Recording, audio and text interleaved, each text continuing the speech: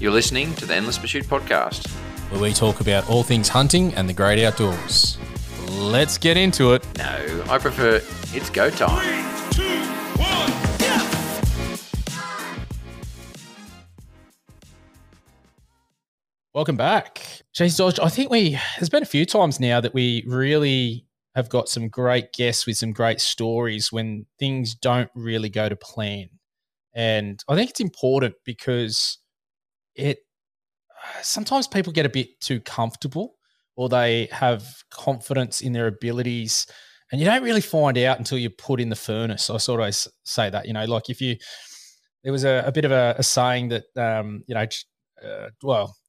there's a bit of a running joke in the army that chocos were the reason they're called chocos was so when they went in the heat of battle, they melted like chocolate. So, but it's would probably do quite well there. Yeah, you'd be done for cannibalism. So I think everyone's guilty of it at some stage, is that whilst you think if things go wrong, you can handle it, sometimes the training or not being in that position is very different. I know I had a first aid situation at my workplace and it made me a far better first aider because there was multiple casualties. We're talking serious injuries. It was a multi-car crash outside the premises and basically had to shut down a road and give CPR and try and revive someone. And there was a lot to it. But I sort of sit there and then sit in the first aid courses when you're doing it on a mannequin and it's not even comparable. And I know a lot of people that do those first aid courses. There's no stress levels or anything. Yeah, they do the first aid course and they're just pumping away on this CPR doll and even getting things wrong or the instructors help them out a little bit. And that's like the most tame environment ever where you're not really under the pump and there's no pressure. There's no external pressures. There's so many different things that you've got to consider.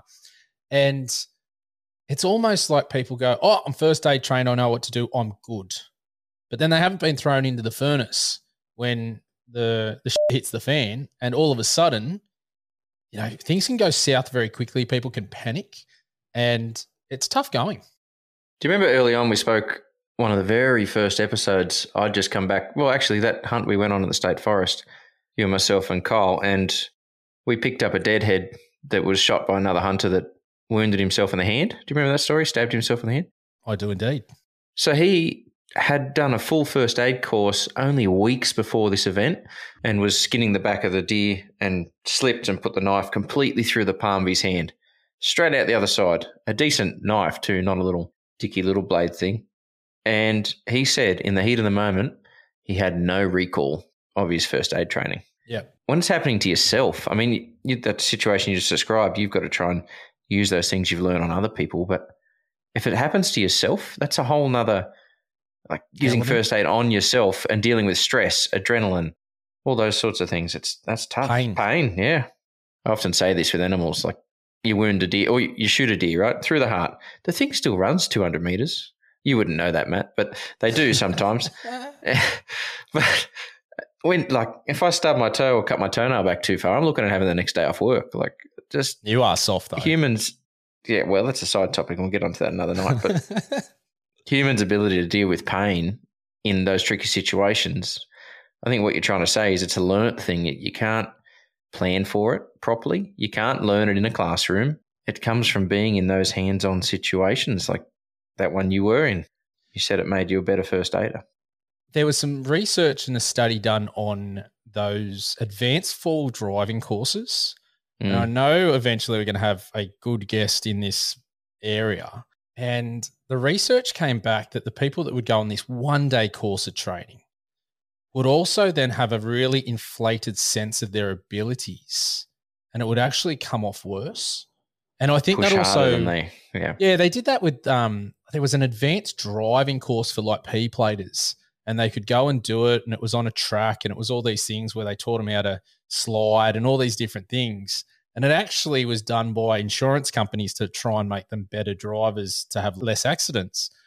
But it didn't work that way. It actually made it worse because they were so confident in their abilities and they had that ticket or that status that they'd completed this advanced course. You don't become an advanced driver on an 8-hour course. No. Like It doesn't make sense. I've done both of those courses. We did a 1-day forward driving course, the wife and I, and I can't remember a lot of it. It was good fun at the time.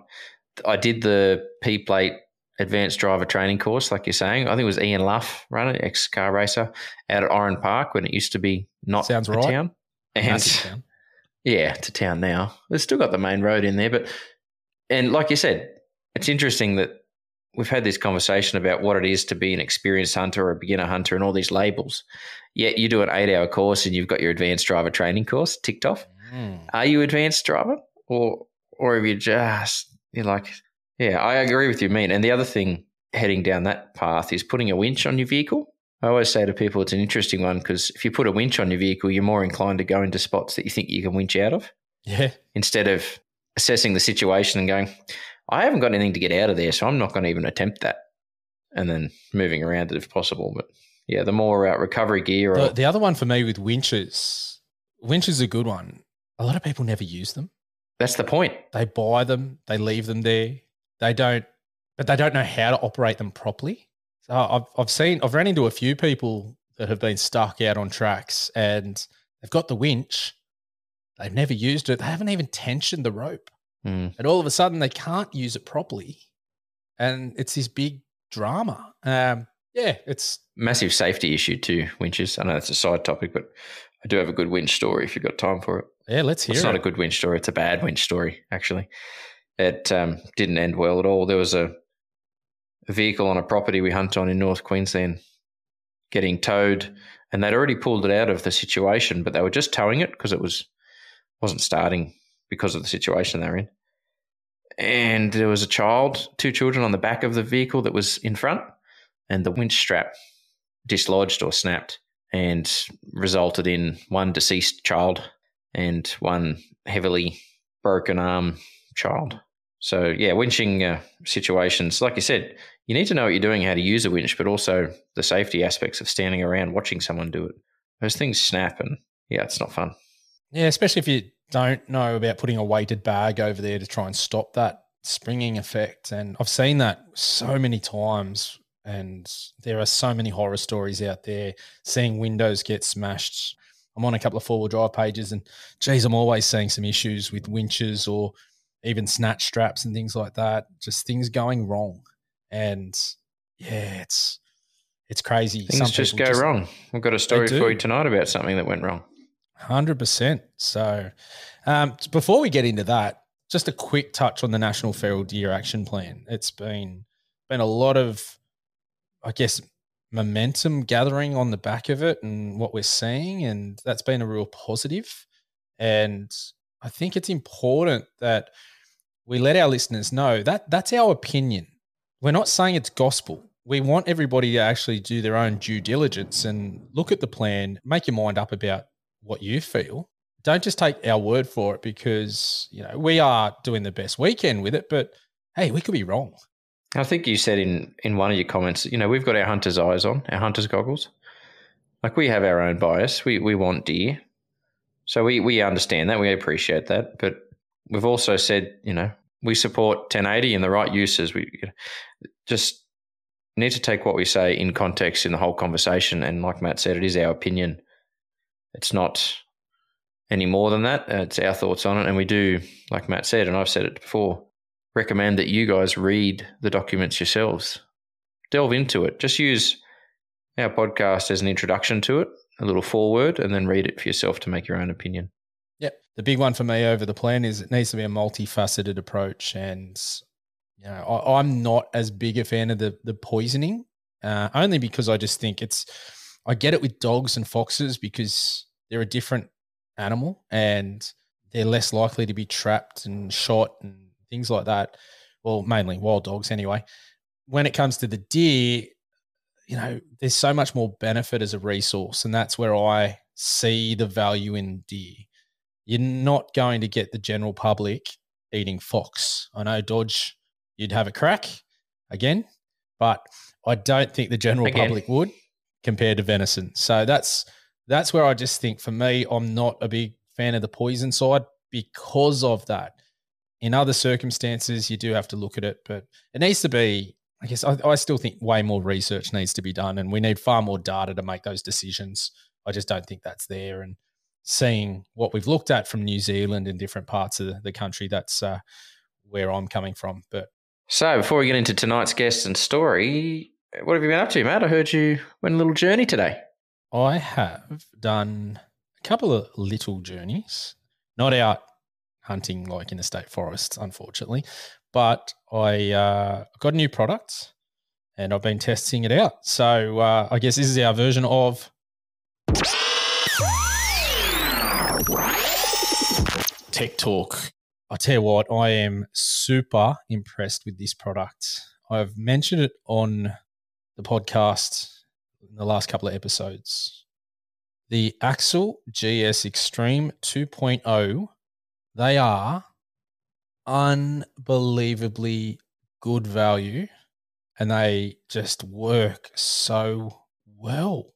I know I've mentioned so many times I'm big on keeping my hearing, and I've really been searching for that product that I can put in that keeps the sound around me, doesn't muffle it, if anything maybe enhances it, but it also will protect me when I shoot. So I can have them in at all times and I'm good. So I bought the Axel GS Extreme 2.0s and got them brought in from America, and they are just above my expectations. I was a little concerned with the fit. They come with a couple of different size plugs. So they're basically like those foam plugs. Little rubber inserts. Yeah, you squeeze them down and push inside. And then on the outside of that is the actual unit where it has the microphone and it stops the sound coming in. And I took them out for a hunt the other day, just out to a property and to walk around. It was great. They were comfortable. They were a snug fit. And I think I probably could go up a size in the foam tips, but they worked really, really well. They enhanced the sound. They cut off gunshots. They were comfortable to wear. I haven't bothered with the whole Bluetooth thing, playing music or anything like that. I don't want them for that. I just want them to be able to walk around. And I guess it's the poor man's version of, we've spoken about them on here, the Earmold Australia ones, the Sens Digital, which I think go for about $1,800. I was able to pick these up at, I think, $280. Australian? Australian, yeah. So I think delivered, It was about $45 delivered. I think it cost me $325 Australian to have it landed. Not bad. Mate, I am... It's 1/5 the price or so. Obviously, the other ones are custom molded. These aren't. They're the foam tips. But the seal was good. The fit was good. They were comfortable. It's got a little lanyard, little on-off switch, the volume up and down. I just can't speak more highly of them. I definitely am super impressed. They're rechargeable, super easy to use, come in a nice little carry case. I'll do a bit of a video on it as well, just to show everybody on our YouTube channel, but geez, they're good. So if you're out there and you're looking for some earplugs that are not going to take that sense of hearing away, geez, look into them. I cannot speak more highly. Also, how'd you go the range? Yeah, not too bad. I took out the ticker that was Cerakoted by Accuracy Den. Yeah, and obviously I haven't got out there or taken it out, and so I just wanted to make sure the zero was close, good. It was pretty close, to be honest, so I wasn't far off. I think on the 50s, I had to move it. You'll like this one. I had to move it an inch to the right and down an inch. Just wanted to make sure you feel comfortable with that. Yeah, no, I'm good. I'm in the conversation now. I'm back, guys. And then pushed out to 100 and we were good. So that was quite good. And then also took out the 308 just to make sure. I'd only had the chance to zero that at the 50 at St. Mary's. So it was nice today to get out, do the 50, the 100, and then push it out, extend the legs. And actually, sorry, no, I lie. I did not extend the legs out to 200 today. I am probably going to get there tomorrow and have a crack at that too, because I was playing around with what ammo the gun likes as well. I didn't get the chance to do that with the 308 last time I sighted it in, so just been playing with that. Was this at Silverdale? Yeah, I went out to Silverdale today. So what category is your license on the back? What have you got it for? I'm target and hunting. So I've got to do 6 shoots a year.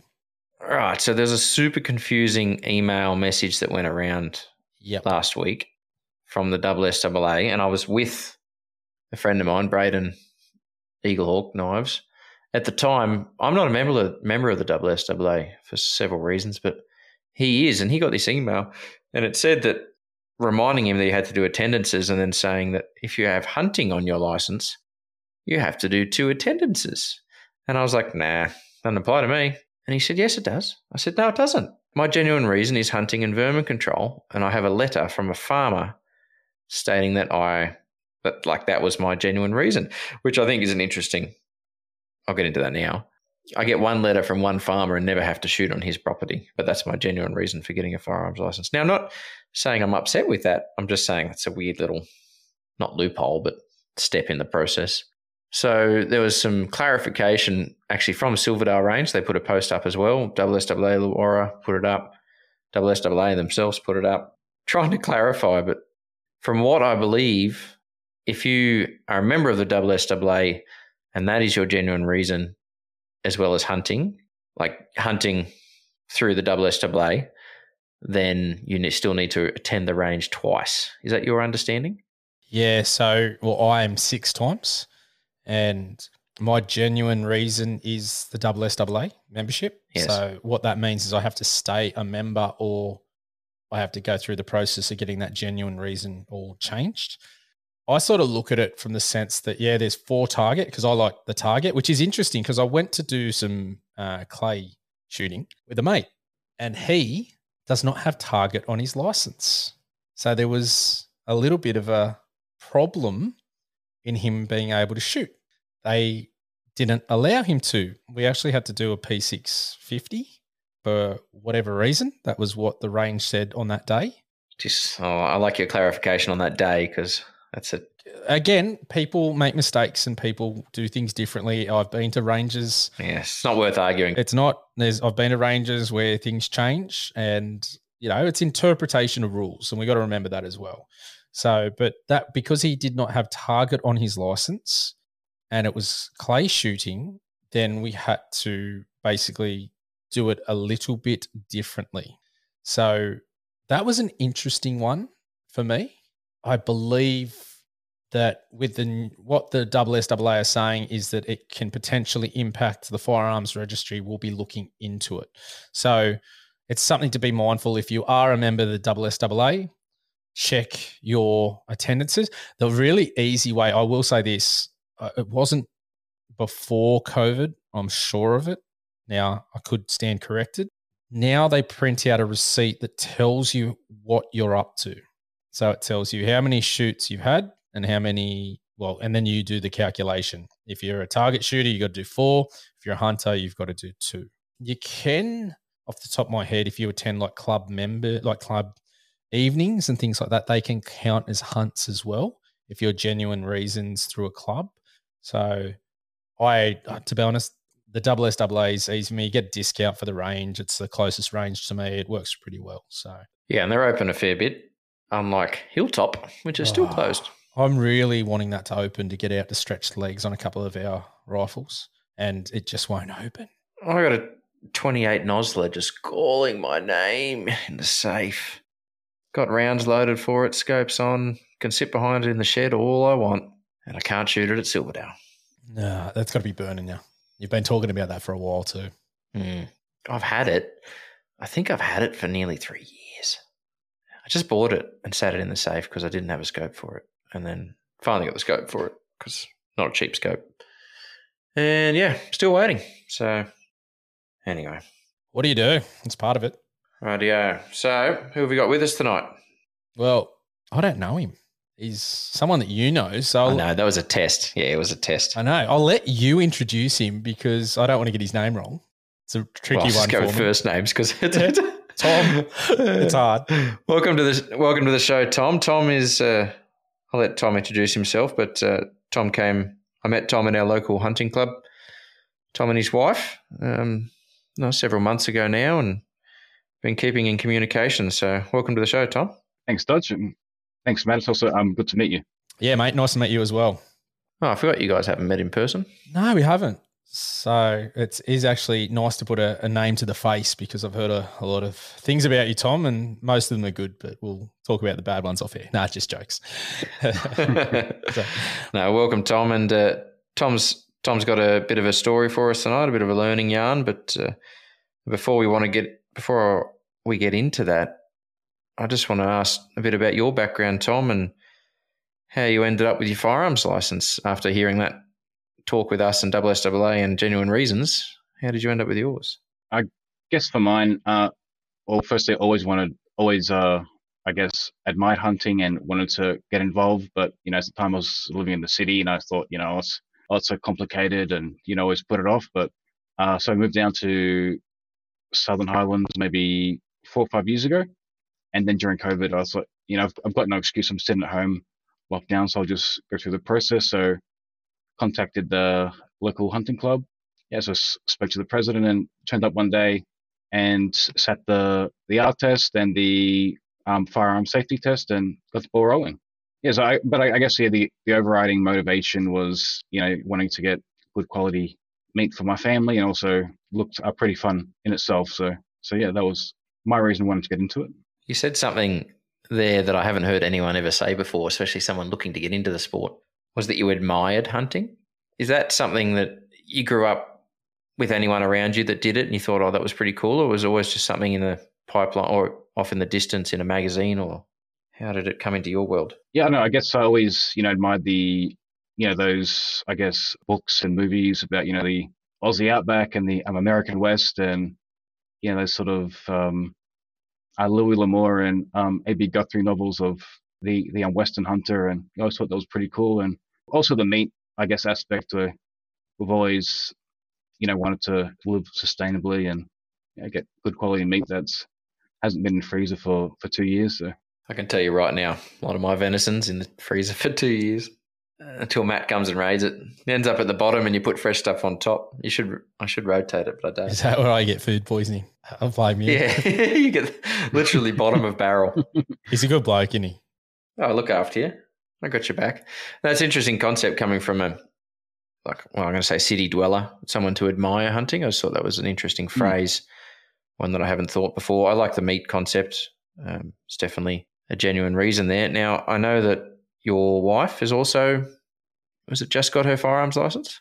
Yeah, so she's just got her R license and her firearms license. So actually taking her out tomorrow do some clay pigeon shooting, and then the weekend we're up to the range so she can she'll be shoot a rifle for the first time. So she'll take out the 22 we've got. So yeah, she's pretty excited for that. I bet she'll be. So where are you doing the clays? Is that at Berrima? Yeah, going to Berrima and probably go to Goulburn for the rifle because they've got a rimfire range there. So did you know about that one, Matt? No, it's a bit far away from me. So yeah, just another option for anyone down here in the Highlands. It's only short distance. There's now a rifle range as well on the rifle range conversation. Mm-hmm. So what happened then? We came along. Actually, I think the first time I met you, we were doing a skinning butchery demo. Is that right? I had Grace with me on stage that night.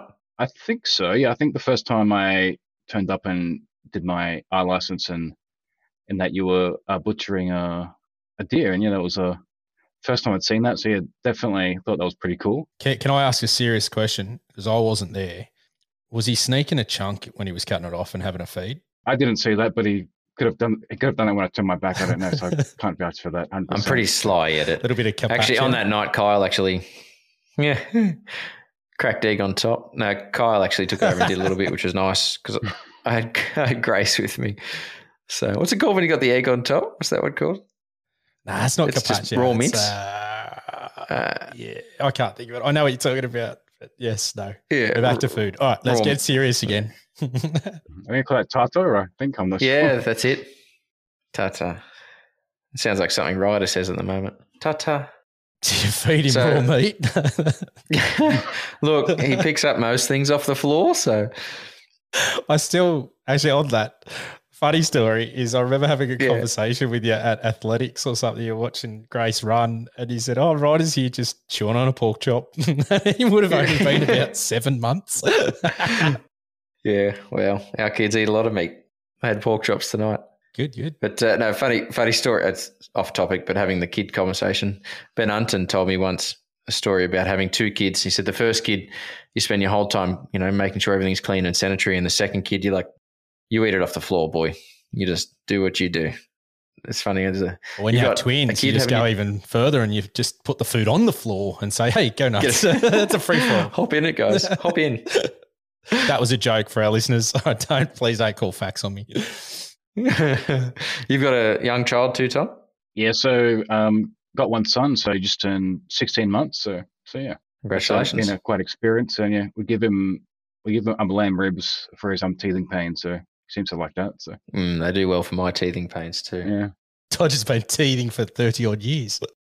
Still teething.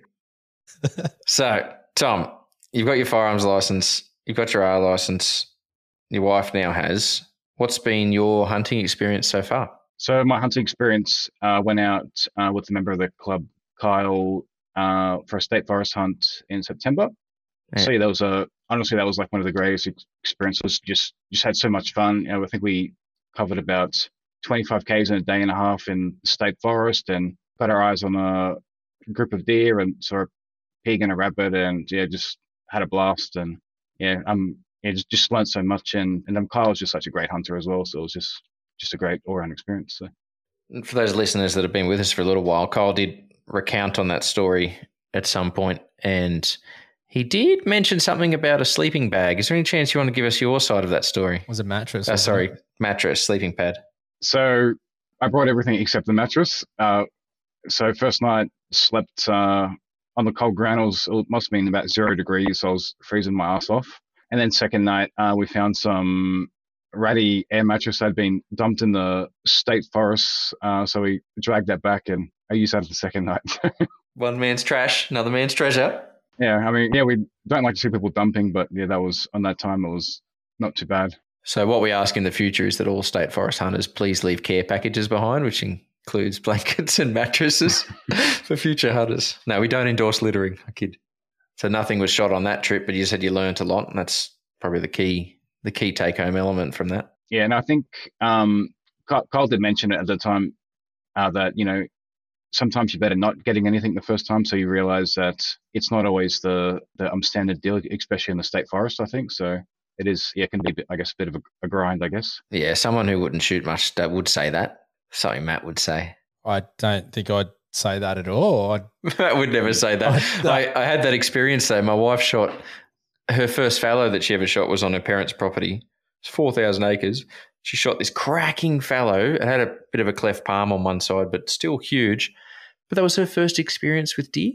And exactly like you said, Tom, or like Kyle mentioned to you, beyond that, it took her some years to realise that she'd shot a big one, because she only wants to shoot one that's bigger. So she hasn't shot one for some years because we can't find one. So, and I agree with that sentiment. I think for me, I've always looked at things is the harder you work for something, the better that reward or that sense of accomplishment. So I'm not fully against it. And, as much as Dodge puts a lot of crap on me, which he loves to do, it's not something that really bothers me too much, because it's a journey. It's so exciting to, every time I book something or go, is this the chance? Is this the time? Every time I go out, it's that sense of excitement. And it's funny because I've spoken to a couple of contract shooters, and some of them just don't have that anymore. It's just pulling a trigger. And I think the day that I get there is the day I don't hunt anymore, unless it's for, meat only, but the passion's not there. For me, I'm all about passion, and it's like the podcast. This takes up a lot of my time to create and do, but I really enjoy it. So whether it be podcast or hunting, I don't mind that sort of longevity sort of viewpoint. Dodge will probably just say, oh, you're making excuses because you haven't got a deer, but that's fine, mate. No worries. I think one thing I didn't expect was, the sense of excitement before you go on the hunt, those sort of few days before, when, you almost have that sleepless night just because, you just think about the hunt and what you expect to do on the hunt and all the different, I guess, details involved. And yeah, that was something that I didn't expect I'm going into it. So I'd like to hear from Dodge here. When I go out hunting, I really struggle to sleep the night before. Do you feel the same? Because you've been hunting a lot longer than I have. So I don't get that feeling. I don't. This came up. This came up when I was doing some of my accurate hunts from the beginning courses, and it was just after the first course. We were talking to one of the punters there, and he brought up this feeling of excitement and things, and I don't get it anymore, and I think it just comes from exactly what you said, Matt. I've just done it longer, so that's worn off. And I liken it to the butterflies you got when you first met your wife. Like, that's not a common occurrence anymore once you've been married for several years, or you just don't get that. Or the starting a new job, those nerves, you just don't get that when you go to work anymore. And it's a little bit like that. So my enjoyment has shifted to the enjoyment of, helping other people learn things or helping other people get deer. So, yeah, no, I do enjoy hearing that from new hunters because it's something I've forgotten about. I was hunting not long ago and I saw a patch of land and I thought, that hill reminds me of a particular hunt. For the life of me, I cannot remember where the property was that I was on. I just remember that portion of the hunt. There was fallow on the side of a hill and a big fence line running up the right-hand side. And for the life of me, I spent the rest of that week trying to work on no recollection of that hunt. So, yeah, you forget the small stuff when you've been doing it longer. It just becomes habitual. Tom, you said there that you were so excited and sleepless nights. What you forgot about was the fact that you're about to have another sleepless night because you forgot your mattress. So you should have enjoyed the pre-sleeping at home. So, no, the night before a hunt is often very busy for me. You know what it's like, Matt, still doing family stuff. So you end up packing late at night just before you go and you get to bed at midnight to get up at 3 o'clock or whatever, which is terrible, but it's just part of it. So, no, I don't get that to answer your question in a long answer. The other one for me is the after the hunt. So if you're unsuccessful, but you've seen deer, and like the story from Manus in the ballot, when I saw those antlers and, he winded me and he took off, I reckon I have replayed that moment in my head hundreds of times and thought about how I could have handled it better or what could I have done to avoid what happened. And by doing this, did I do this? And, you don't know what's going to happen. And all animals, they just operate on instinct. And it's something for me that it just constantly plays in my head. Do you have that, Dodge? Like, is that something that if you miss a deer or see a deer but don't get a shot, are you thinking, what could I have done better? Or are you past that? No, I do analyse. I still definitely do analyse. I mean, I don't think we're ever finished learning. And I was just chatting with a fellow the other day and he said he's at the point now where he's worked out deer and it just works for him every time he goes. It doesn't matter what species it is. He's worked it out. So it's not as hard for him and he's feeling that that's not detracting but just lowering the challenge level, which is a sort of part of the reason we hunt. So I think the failures keep us going. I think the misses, the busted stalks, things like that, they really rev you to keep going. You said there, Tom, that you saw some deer on that trip and some pigs. Were they just not presented for a shot or that's, running, or what was the situation with them? So with the deer, so I was with Kyle and we stopped. It was raining, so we stopped to take our jackets off. And then all of a sudden, Kyle just says to be quiet. And so look behind us and there's a group of 3 does standing about 30 meters from us. And so Kyle gets his gun ready to take a shot. So he's setting up his shot. And then, I don't know, they must have caught our scent and then all of a sudden they just take off just before he's about to take the shot. And that was that, I guess. Yeah. And with Matt's comment there about, analysing things, sometimes in situations the answer is no, you couldn't have done anything different. Because if you did one thing different this morning, you wouldn't have seen them. If you wouldn't have stopped there to take your jacket off, you might not have seen them. Or if you stopped on the previous track to take your jacket off and might not have seen them. So, I mean, I often, people think, I'd like to go back and change that in time. But if you just change one thing back in time, we know this from watching The Simpsons, one of life's best teachers. But if you change one thing back in history, it just changes everything right now. So don't. My answer to that is, Matt, is don't reminisce on it too long, because other than learning from it, you can't change it. Okay, so I slightly disagree because it's just pushing me, because I like to achieve and I don't like failing at something. So when I relive it and think about it and whatnot, it just pushes me to, when I go out next time, be better. And that's that's just the way my brain's wired. So it's not. What does being better look like, though? Like if something happened that you couldn't change, what does being better look like in that situation? In that situation, I felt I could have been more patient. So when he darted from the top of the hill, or like he was back over it, there was a massive blackberry patch, and he went on the other side of it.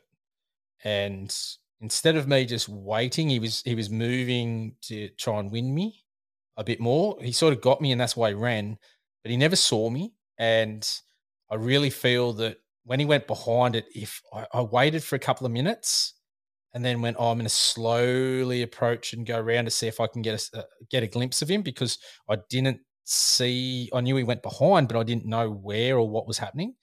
And I waited a couple of minutes. I feel if I would have just waited another 5 minutes, he may have circled around and presented for a shot. He might not have, but sometimes when I unpack it and look at it and go, geez, I could have been a bit more patient. And I think that's one of the things for me as a hunter, is being more patient. And we've spoken about this on the podcast before. And should I go? Should I move? Should I, what?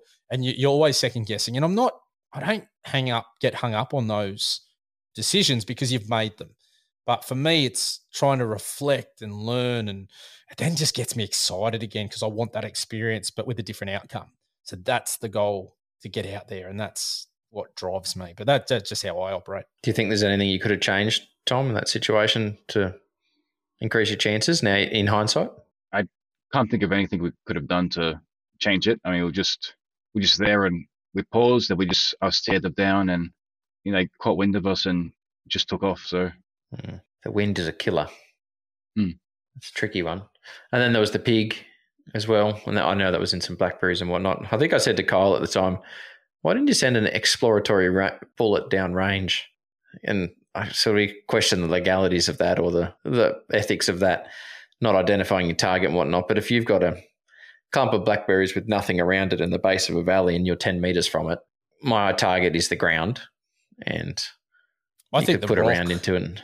I think you were talking about New Zealand throwing a rock in. I like that idea a bit. Probably you don't have to worry about the legalities. I don't think anyone's getting in trouble for throwing a rock in the bushes. Oh, geez, I would have been locked up at a very young age, probably about 6.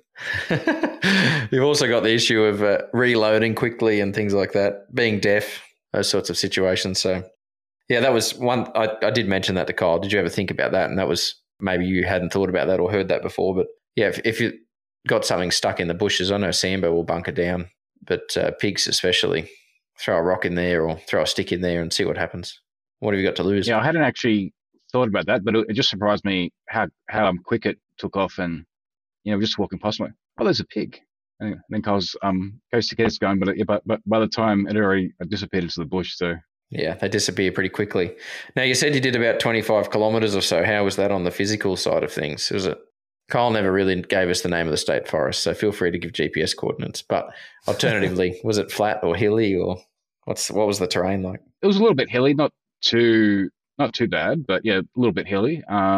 It was a lot, but it didn't. I guess it didn't seem so far because of just having so much fun, I guess, and just more focus on looking at animals and looking at how many Ks I've done. But yeah, definitely was sore for a few days afterwards.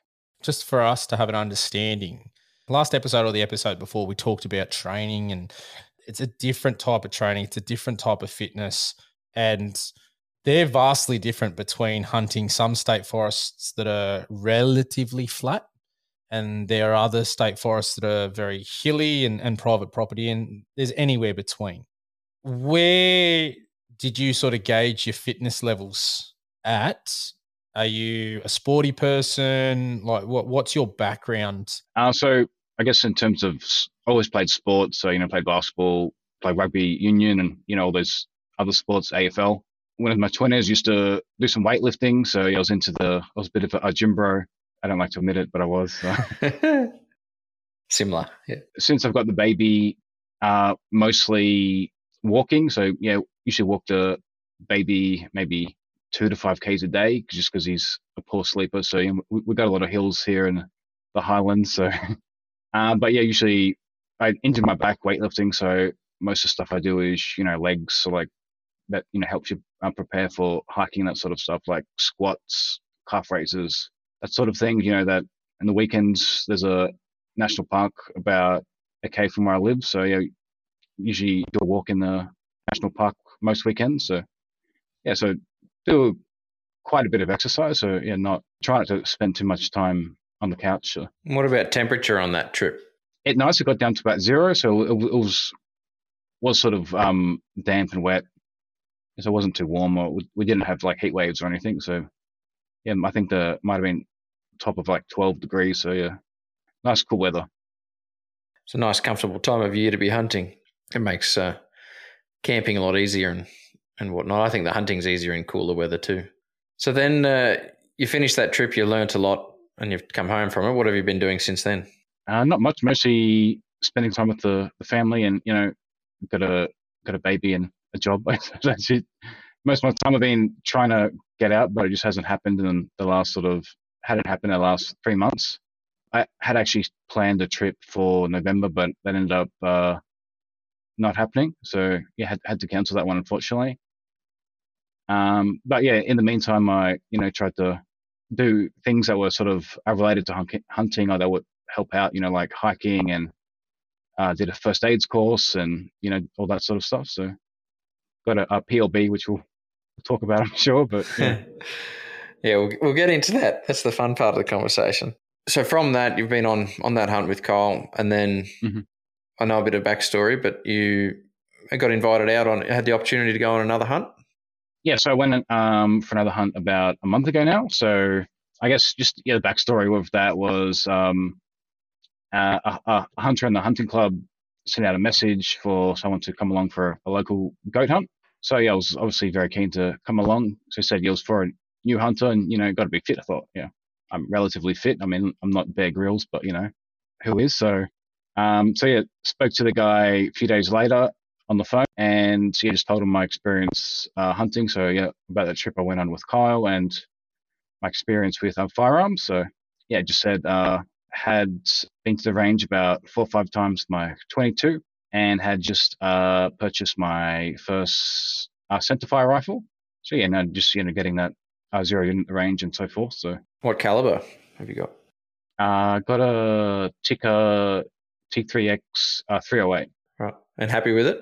Yeah, it's got a beautiful action on it. It's nice. So the jump between 22 and 308 was a bit big for the first shot, but yeah, after that it was fine. It was just a bit of a shock for the first one. Is there any way you can explain that to some other new people listening? Like, it's hard to reconcile what the recoil of a larger rifle feels like compared to anything in real life. Is it? Would you say it's twice the kick or 10 times the kick, or? So yeah, my experience with the 22 was no kick at all, and then that was a bit of a kick. Yeah, nothing terrible. So did you have a muzzle brake on it? No, I didn't have a chance to get a muzzle brake yet, but I hear they work well with the Tikkas apparently. So yeah, I'm keen to get one though. They do reduce that recoil a little bit. The other one is a compensator. What's that, Dodge? Something you do most nights of your life, isn't it? No, it's not at all. In the buttstock, a little bit extra padding. Is that what it is? So a compensator is it's like a muzzle brake, but it actually pushes the muzzle down. So when you take that shot, the muzzle rise is limited. So it's sort of if you look at a muzzle brake, the air travels out through the side ports as opposed to a compensator, which actually has the ports at the top. And that's to basically, I think it's top and bottom, to be honest. And that's to try and minimize the jump. So if you shoot, you have a better chance of staying on target. There you go. You learned something from me, Dodge. There you go. Tech Talk with Matty. I just Googled it. What, don't you believe me? No, I'd never seen one. But now I have seen one. I just didn't know that was called. I just thought it was a break. So, Tom, you've had a chat to the bloke and worked out you want to go out. Do you have a discussion about equipment, gear, what you're going to take, the background of where you're going? The mattress? So we had a discussion about what equipment to take, and he sent me a list on email. Just for example, take an esky, take a swag, take a gun, take a bolt, all that stuff. But one thing we didn't go through was the terrain or the location of the property that we're going to. We basically only just went over a meeting place. Yes, I was just to meet him at this place, and then we're going to drive to the property and camp overnight and head off in the morning, really. So, did you take your mattress? Yes, I actually got a new swag that had a mattress inside it, so I was pretty happy about that. Well, I mean, you're learning. That's a good start. So that's steps forward. 100%. Right. We all make mistakes. We leave slings out, and Dodge comes to the rescue, and then reminds you. I don't carry spare mattresses. I don't carry spare mattresses. I've had a few drinks tonight. I'm on my first Milo. Start to slur my words. So, Tom, you got to the property. Is that the first time you've met the person you're going out with? So I'd spoken to him for about 5 minutes at a meeting. But just briefly, like, hi, what's your name? My name's Tom. And, he gave me his name and said, whereabouts you from? That was pretty much all we'd spoken about. Yeah, so just general chit-chat. Face to face, yeah. Fair enough. So you got to the property, eventually set up camp, and did you sort of have an indication when you were there setting up camp of where you're going? Did you sort of go, from my understanding, it was quite hilly. Were you still sort of going, I haven't got equipment for this, so I wasn't prepared for this? Was any thoughts going through your head, or were you there at dark and you weren't sure what the terrain looked like?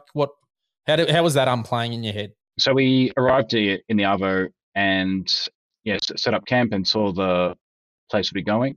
And I could see it wasn't hills, it was actually mountains. Apparently, I found out later it was actually 1,000 meters high. So that was a first for me. So, but at a distance, I don't know if you look at mountains, the incline doesn't look as steep as when you're up front to it.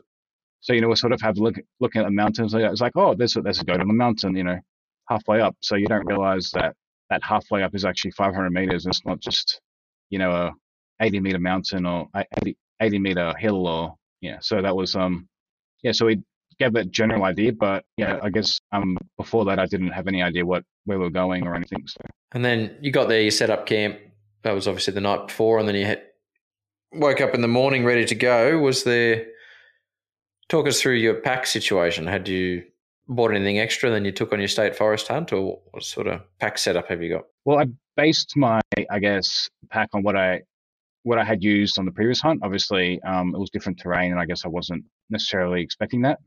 So, just and also talking to the guy beforehand in his email list of what to bring. So, brought, I guess, in terms of food, 4 or 5 muesli bars, trail mix. I just thought that'd be enough. And just a few liters of water. I wasn't expecting to be out all day. So I just thought, be out a few hours. So I thought a few liters would cut it. And then what were you using to drink the water? Just had a water bottle.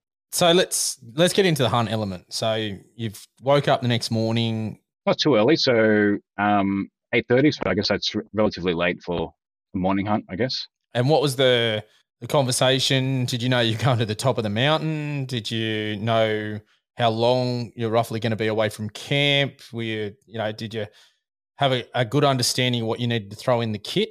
Was there a toolbox talk, basically? Not necessarily. So we did a bit of glass on the mountain beforehand, just from his spotting scope. And then, so in my last hunt with Kyle, we sort of, I guess we'd hunt early morning. So we'd leave about 4:30 a.m. and then go back after about 4 or 5 hours, and then, have lunch and have a sit around, and then, go back in the afternoon and have another hunting session. So I was sort of expecting something similar. So obviously that didn't, on this situation, that didn't happen. So I guess I had sort of prepared based on that. And obviously, I guess I probably should have checked that beforehand. Just had a quick chat and say, look, are we come back for lunch? Are we, gonna go out for a few hours? We're going to come back in the afternoon. What's the deal? I think that's a tricky one there, because I'm just hearing this. I can sort of see it from both perspectives here, is that when you go out on a hunt with someone, you sort of, even a new hunter, you sort of expect them to have an understanding of a certain thing. But then I also hear talking about the hunt with Kyle going, hey, we hunted morning, came back at lunch and chilled out. And that you might not have thought, hey, we're going to go to the mountain. Like for me, if I heard I'm going up a kilometre, I'm sitting there going, we're going to do that in a like up and back in a day and shoot something, potentially and dress it out. I'm questioning it, but then I sort of go, this is your second hunt, wasn't it? Yeah, second hunt. Yeah, so it's tricky. How do you know what questions to ask? That's for new hunters out there going out on when someone takes you out, I think you almost need to try and think about all the scenarios and ask as many questions as possible but then it's hard because how do you ask questions if you don't even know what you're facing? Oh, so tricky. Yeah. So tricky. I guess that's like the biggest learning thing for me is, to ask all those questions and in terms of pack, just I'm prepared for the worst. And if it's not the worst, then at least you're prepared for it, I guess. Yeah, I can't take my guide hat off for this conversation. I'll let it play out, and I'm sure I've got some more questions and feedback. But I can see how hard it would be to ask those questions, and there might also be. I'm not saying there is or there was, but if this other person was a quite experienced hunter, there might be a slight element of nervousness from you to look like a newbie by asking some of these questions. Like not a nervousness maybe, but you just didn't want to appear, whether it be subconscious or consciously, but you didn't want to appear to be the newbie. You didn't want to appear to be slowing them down and asking these questions or things like that. So I'm not sure if that was the case. So feel free to comment on that if you want to. Yeah, I think that was to a certain extent, and also, it's perhaps he could have mentioned something and I could have missed it. So there's that I've been, I sort of played that back in my head a few times. Yeah, did he mean this or this, or you know what I mean? You sort of play those situations back of your head. Interpretation. We spoke about this on a previous episode. Dodge was talking about experienced hunters teaching, and I sort of talked about the pedagogy side of it and things like that. That sometimes people that know everything, or it's just autonomous level, they don't think about it. For them to put themselves in the shoes of a very new person, it's hard. It's so hard. And because it just comes so natural after a while. And I've said it for me, like I don't think about the wind anymore. Like it's just a common occurrence.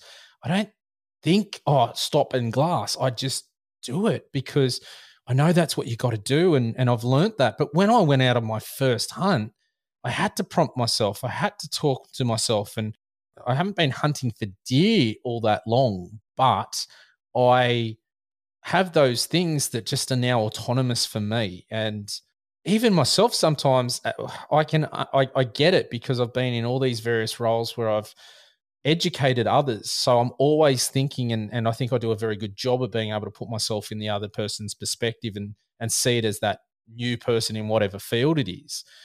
But for a lot of people that don't have a background in that side of things, I can see people not even thinking about it. And that's what the point I was trying to make to Dodge the other week when we were talking about this is, he didn't even know what pedagogy meant. And that's fine. I don't expect him to, because that's not his background and his understanding. And I can sort of, it's a really tricky one because teaching is a skill within itself. And just because you have the knowledge doesn't mean that you're good at educating somebody else with that knowledge. I know a lot of people that are brilliant with what they know, but they have Buckley's chance of actually educating another person about what they know. So that is a definite skill set. And that's, I can see potentially, where things fall apart like that. I still think pedagogy is that little thing you should attach to your keyring and play with your friends. It was. Yeah, and it used to do like an electronic poop and you had to feed it and stuff. Yeah, it was great fun. We're showing our age. Yeah, pedagogy. Yeah, Tamagotchi. But we spoke about it earlier when I did the training courses. After that first couple, that opened my eyes to the things I'd forgotten, to the things I'd missed. It really made me rewind and assess what a new beginning hunter might want to learn. And it was like I get the same enjoyment when a new person comes to the hunting club. because they're just so eager to learn. And you start telling them all these things, but then you're like, hold on, that's like step 20. Let's get back to step 10 and step 5 and step 1. Like, where does this even begin? And the same thing with the wind, Matt. I don't use a wind indicator. I just assess that. And then another thing, Tom, that is sort of plays to my detriment sometimes is I have this inability to not look around the next corner. So if I haven't seen any game, I'm not going back at 10 o'clock for smoko. I'm just going to keep going around that next corner or the next corner. And it has had me undone in the past where I took 3 muesli bars and whatnot. You would usually last me 4 minutes, but then you start walking around those next corners and you catch yourself and it's like 4 or 5 o'clock in the afternoon and you remember you've not eaten anything since 10 o'clock in the morning, running low on water. So I can see that happening quite easily, and not maybe the plan in the morning was to come back at morning tea time. I think sometimes I look at a hunting situation as, are we going out there to get something or are we going out there to be back at a certain time? Because sometimes you just keep going until you get something, or that gets dark and you don't get something. Yeah, it's a fluid situation, and unfortunately that's hard to plan for. And I don't do that with clients, to be fair. And if I do, it's a special client that I know I can do that with, that's prepared for it, or it's comfortable temperature. We're not needing 18 litres of water because we're sweating through our brows. It's very situational. But again, like Matt said, that comes from a few years of experience on the other end of the spectrum. So, I guess you go hunting to get something, not to go for a long walk. So, you just keep pushing yourself to that next, over that next hill to wanting to get that animal. And you can easily forget to, eat or drink, and just want to keep pushing yourself, I guess. All right, let's fast forward a little bit. You're heading up the mountain, you're heading out of camp. What did you take with you? So we had a list. Yeah, the guy sent around a list of, I guess, everything to take. So, got the game bags, got the knives, got the first aid kit, got the PLB. Yeah, had my food and water, and the gun. Yeah, it's pretty much everything.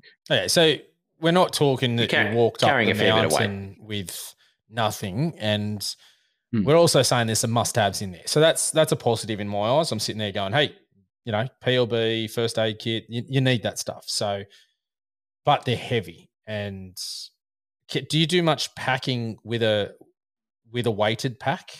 Oh, so what do you mean by that? Sorry.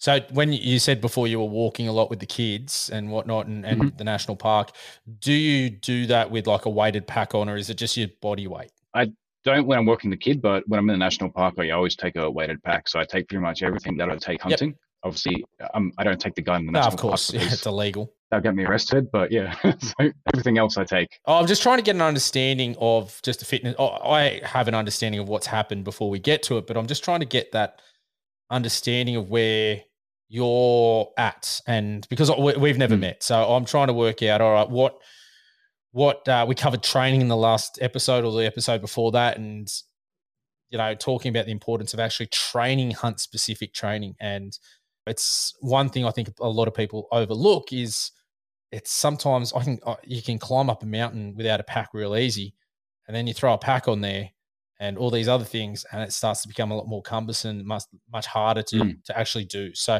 that's where I'm trying to sort of gauge where you're at, because this is only your second hunt. And, that's very, very early. So I'm trying to work out where you're at to do this sort of hunt. So you're heading out, you've got all that, and take us through it. What were you feeling? How were you traveling? How long was the walk? How high were you climbing, etc.? Temperature. So temperature was actually pretty overcast for December. So it was only about maybe 15 degrees for the day. Which is cool. For a December day, 15 degrees is cool. Yeah, it was a nice overcast day for hunting. So it was good.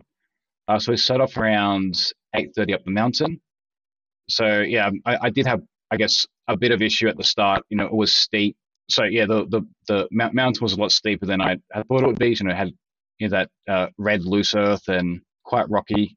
So yeah, from the start I had a bit of issues. And the hiking boots I bought just weren't cutting it. So I was doing a lot of slipping and falling even early on. yeah, so that was pretty much from the outset. And I guess to fast forward an hour, so kept going as we were. And then the experienced hunter said to me, "Look, mate, are you okay with this? So this is only about 10% of what to expect." And at this point, I thought, "Yeah, I'll be fine." I mean, it's a bit steeper than I thought, but I'll keep at it. I think looking back at that point, I should have said, "So you've already been falling over and slipping a bit. Are you going to be okay?" I guess at that point, I should have been asking myself and not, I guess trying to be to whatever might show proud and looked at it objectively. I think this is one I toy with is we spoke about it a bit earlier, putting yourself in the fire to learn your limits. And there's sometimes safe ways to do that and unsafe ways to do that. And I also see a side of it, and this is, I don't know if Dodge, you can see this side, that someone has taken you out to private access and you don't want to let them down. Does that make sense? That even though you're struggling, I could see it being, and if I'm putting words in your mouth, Tom, let me know, but no, I can definitely was that. I can sit there and go, hey, I probably would push through as well because I've got this opportunity. If I don't do this, I'll never get the invite again. And I mean, hey, the last Dodger's taken me out once on private access and he stabbed me and I didn't whinge about it. I ended up in emergency with infected hand, but don't worry about that. I didn't even tell him because, still haven't taken him back. He might not ask me, and he still hasn't actually. I should have just told everybody. But I can see from a new hunter with all these obstacles and, as I said, I think I'm very good at being able to put myself in different people's shoes. I can understand you not wanting to let them down and whatnot. And then I can understand them also going, hey, they've done things so often. And we're talking about someone that's done this a lot. Like for him, probably going up and down this hill, it's a regular occurrence. So he's not used to you not being able to. Does that make sense? Yeah. And I think there was that sort of thing of, I've been invited here. I don't want to make a clown of myself. And, don't want this guy who's an experienced hunter to think I'm weak or unfit or whatever the case is. But yeah, I guess it's knowing when to push on and when to know your limits. But I guess at that stage, you were still feeling okay. Yeah, you weren't sick or anything. You felt. No, this is only about an hour in, so I was fine. I was just pushing through. I was like, maybe I'm acclimatizing to the mountain. I haven't done anything this steep in the national park or when I was out with Kyle. So yep. So keep going, mate. Hour in, still climbing. You've stopped. He's asked you, hey, how you feeling? You went, I'm good. Let's keep going. Yep. So about an hour or another 2 hours after that, the conditions on the mountain started to change. I was getting a lot harder and I was, having some bad falls. So, scraped up my hands, my arms, even scraped up my gun. So I'd actually fallen on my gun at one point and broken the clip on the sling, whatever you call it. Yeah, so that broke a few times. At this point, it was getting pretty. It was on my. Oh, actually, I don't think this is what I'd signed up for, and not exactly my cup of tea.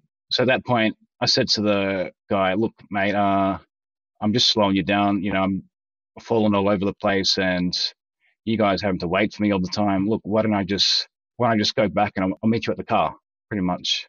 And at this point, he said, "Mate, I can't allow you to do that because if you're somewhere else on the mountain, I'm taking a shot at a goat. I can't take that shot unless I know where you are." So I guess hindsight, I should have said, "Mate, this is a bit dicey.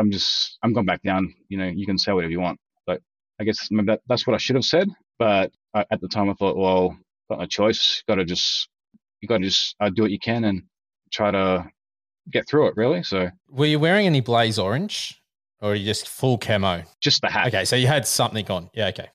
Yeah, so I had the hat and just the camo shirt and army pants, really. So you've said I want to go back down, and he said you can't do it. And what? So what happened after that? You've had a chat about it? Yeah, so he said, I said, I want to go down. He said, "Mate, I guess from like a gun safety point of view, he's saying, I don't want to take a shot at an animal unless I know where you are." And then I've said, well, just said to myself, well, okay, I guess I just got to harden up a little bit and get through best I can. What was the time here? Was it, you said it was maybe 2 hours? 11 or 12. Oh, I mean, like 11. duration was. Is it an hour and a half into it, 2 hours, 3 hours? So we started at 8:30, and I guess about an hour was when he asked me if I wanted to keep going. So maybe another hour or two after that. So say between 2 and 3 hours. Would you have been able to find your way back? well, yeah, it was just straight down. We've just gone up because we haven't gone left or right or anything at this stage. It's just Could you see the vehicle or the camp? no, I couldn't see the vehicle. Right. Did you have a GPS or anything on like that? So you actually marked for camp so you could track back? I had marked it on the Avenza app on my phone, so I'd marked camp. Okay. Yep. So, Good. but yeah, I guess I can understand from like a gun safety point of view. He's worried about people being on the mountain when he takes a shot. I guess I can understand that. But yeah. So you've kept going up? Yep, kept going up. Yeah, so kept getting worse and worse. Really, it was steep and it's thick up there, and yeah, it wasn't walk in the park. Definitely wasn't what I experienced in the state forest. So yeah, just kept going up pretty much. Yeah, I think we reached the top maybe in the afternoon, maybe between 1:30 and 3. We were up in the top of the mountain, and having a glass, looking at groups of goats. So yeah, I reckon around 3:30ish. So the other guys spotted a group of goats, which is on the border of the property with the nature reserve. So at this point, we're just sort of waiting for the group of goats to come within the border of the property. So at that point, yeah, so we're just at the top, pretty much going around different, kept still moving around, but yeah, also just I'm waiting for that group of goats. Yeah, but just seeing if there's any others as well. If you're at the top, were you just holding that elevation and working around, or like had you relaxed a little bit at that point? Yeah, we're pretty much holding that elevation and I'm moving around.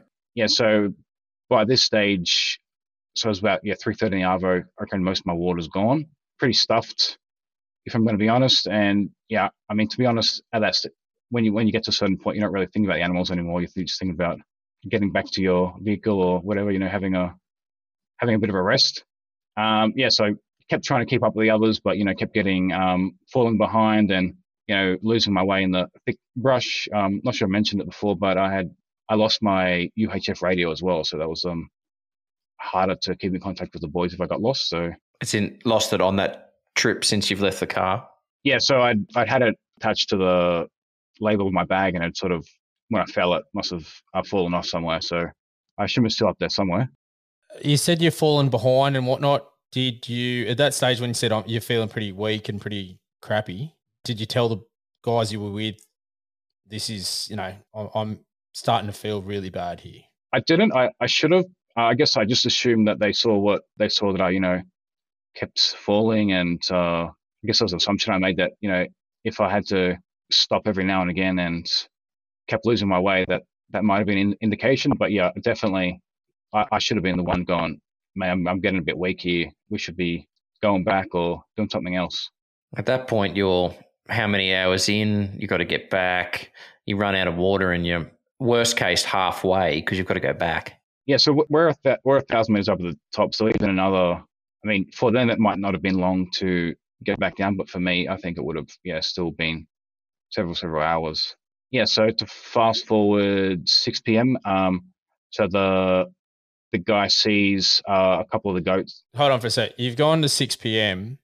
When you were talking about your pack and everything, just hearing this, it's getting late. Did you have a head torch? I got a head torch and all the, got batteries. Were you coming down the mountain? Am I jumping ahead here? At this point, we're still top of the mountain. Okay. Keep going, sorry. So 6 p.m., the guy sees a couple of goats come from the nature reserve onto the property.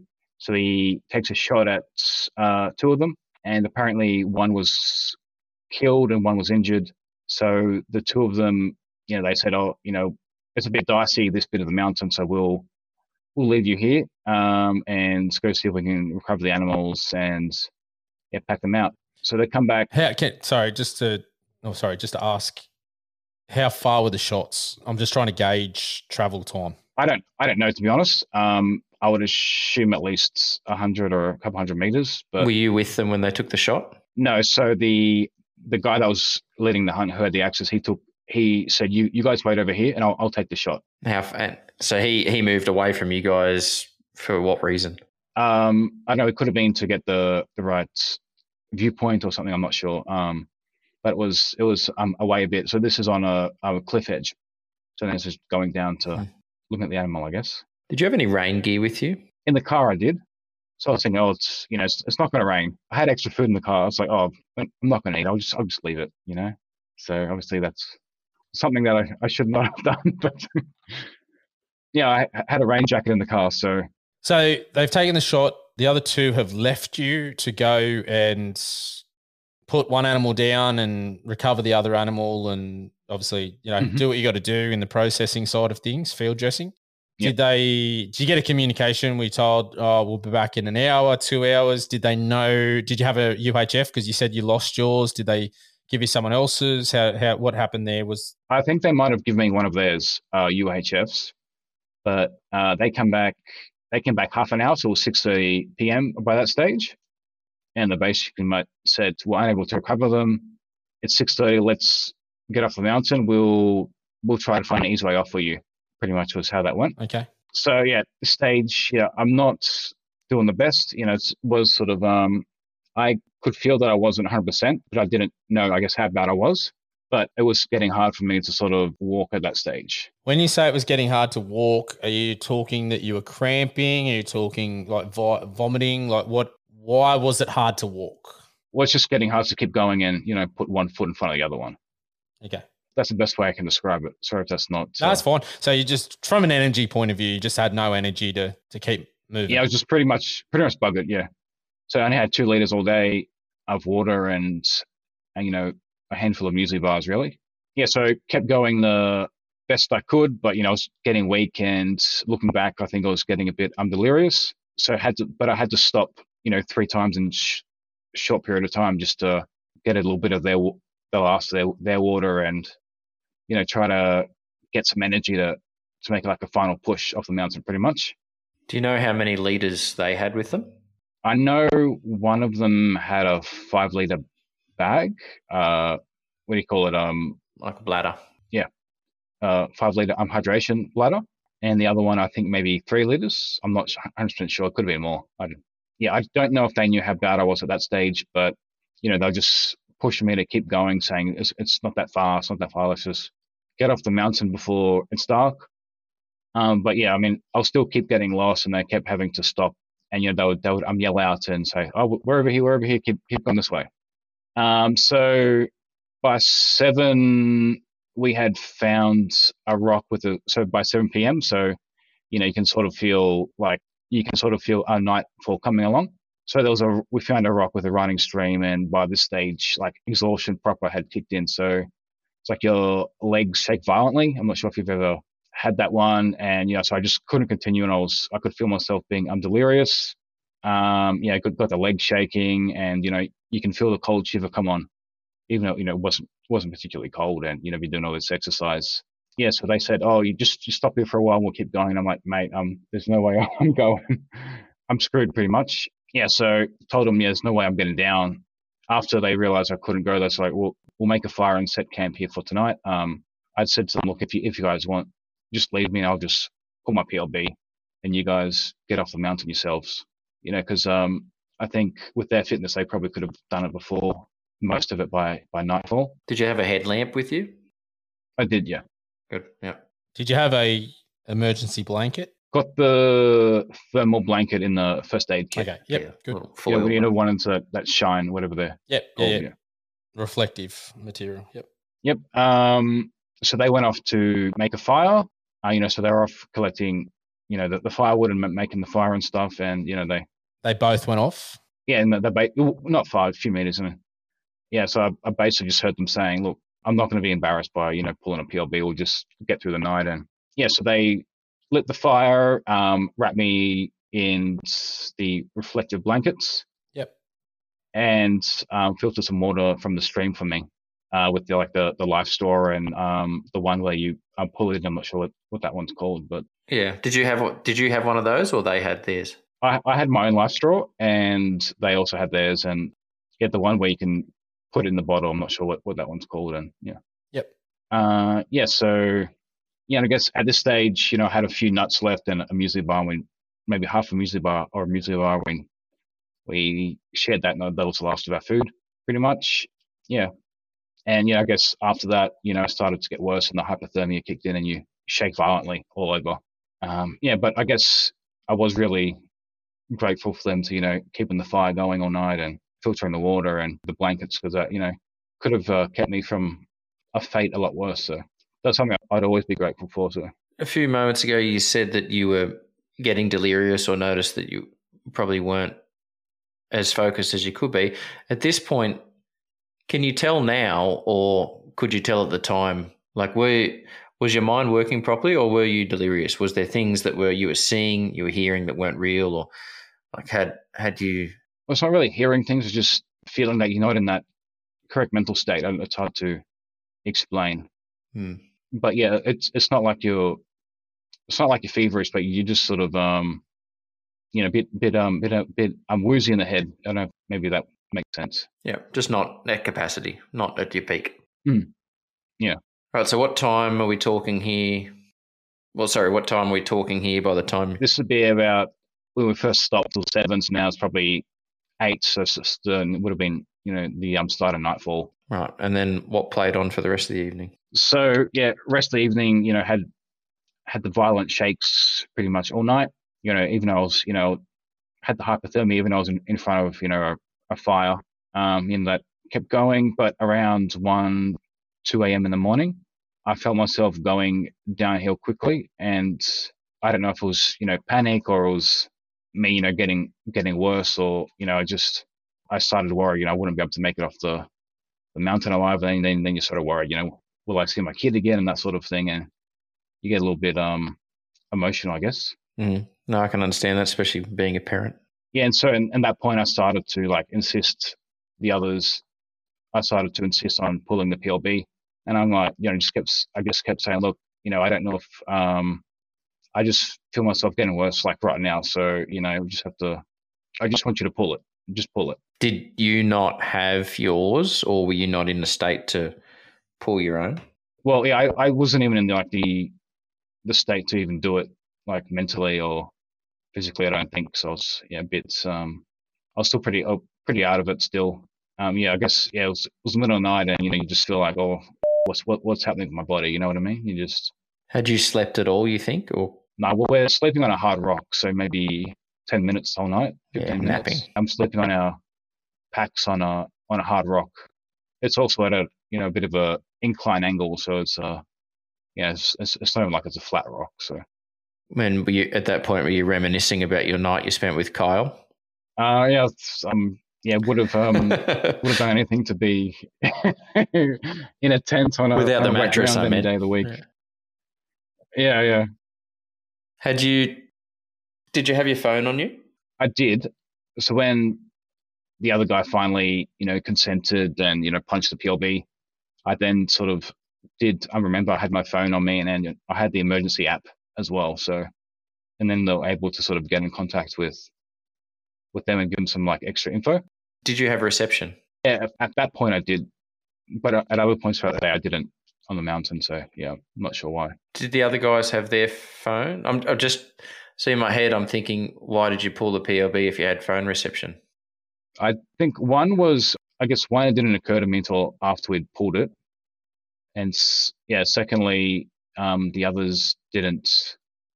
I think one didn't have reception, and one's phone might have cracked from memory. On the PLB, did you register? Okay, I reckon I know the answer here, because I did. Yes, you registered where you were going. Not where I was going, but I did register it before the trip. Yeah, I was going to say, because you met him somewhere else to drive to the property, so you weren't able to say, "Hey, I'm going to be here."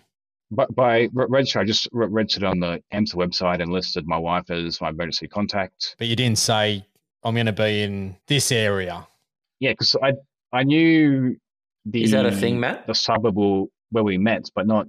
Yeah, so what I always do is when I'm on my PLB, or whenever I go out for a hunt, is I put in, I'm going to be on this date to this date, and this is the vicinity. So if I'm going to a state forest, I'll write in there whatever the state forest is, because if you trigger your PLB, the first thing they do is they do look at any information if you've registered where you're going to be out.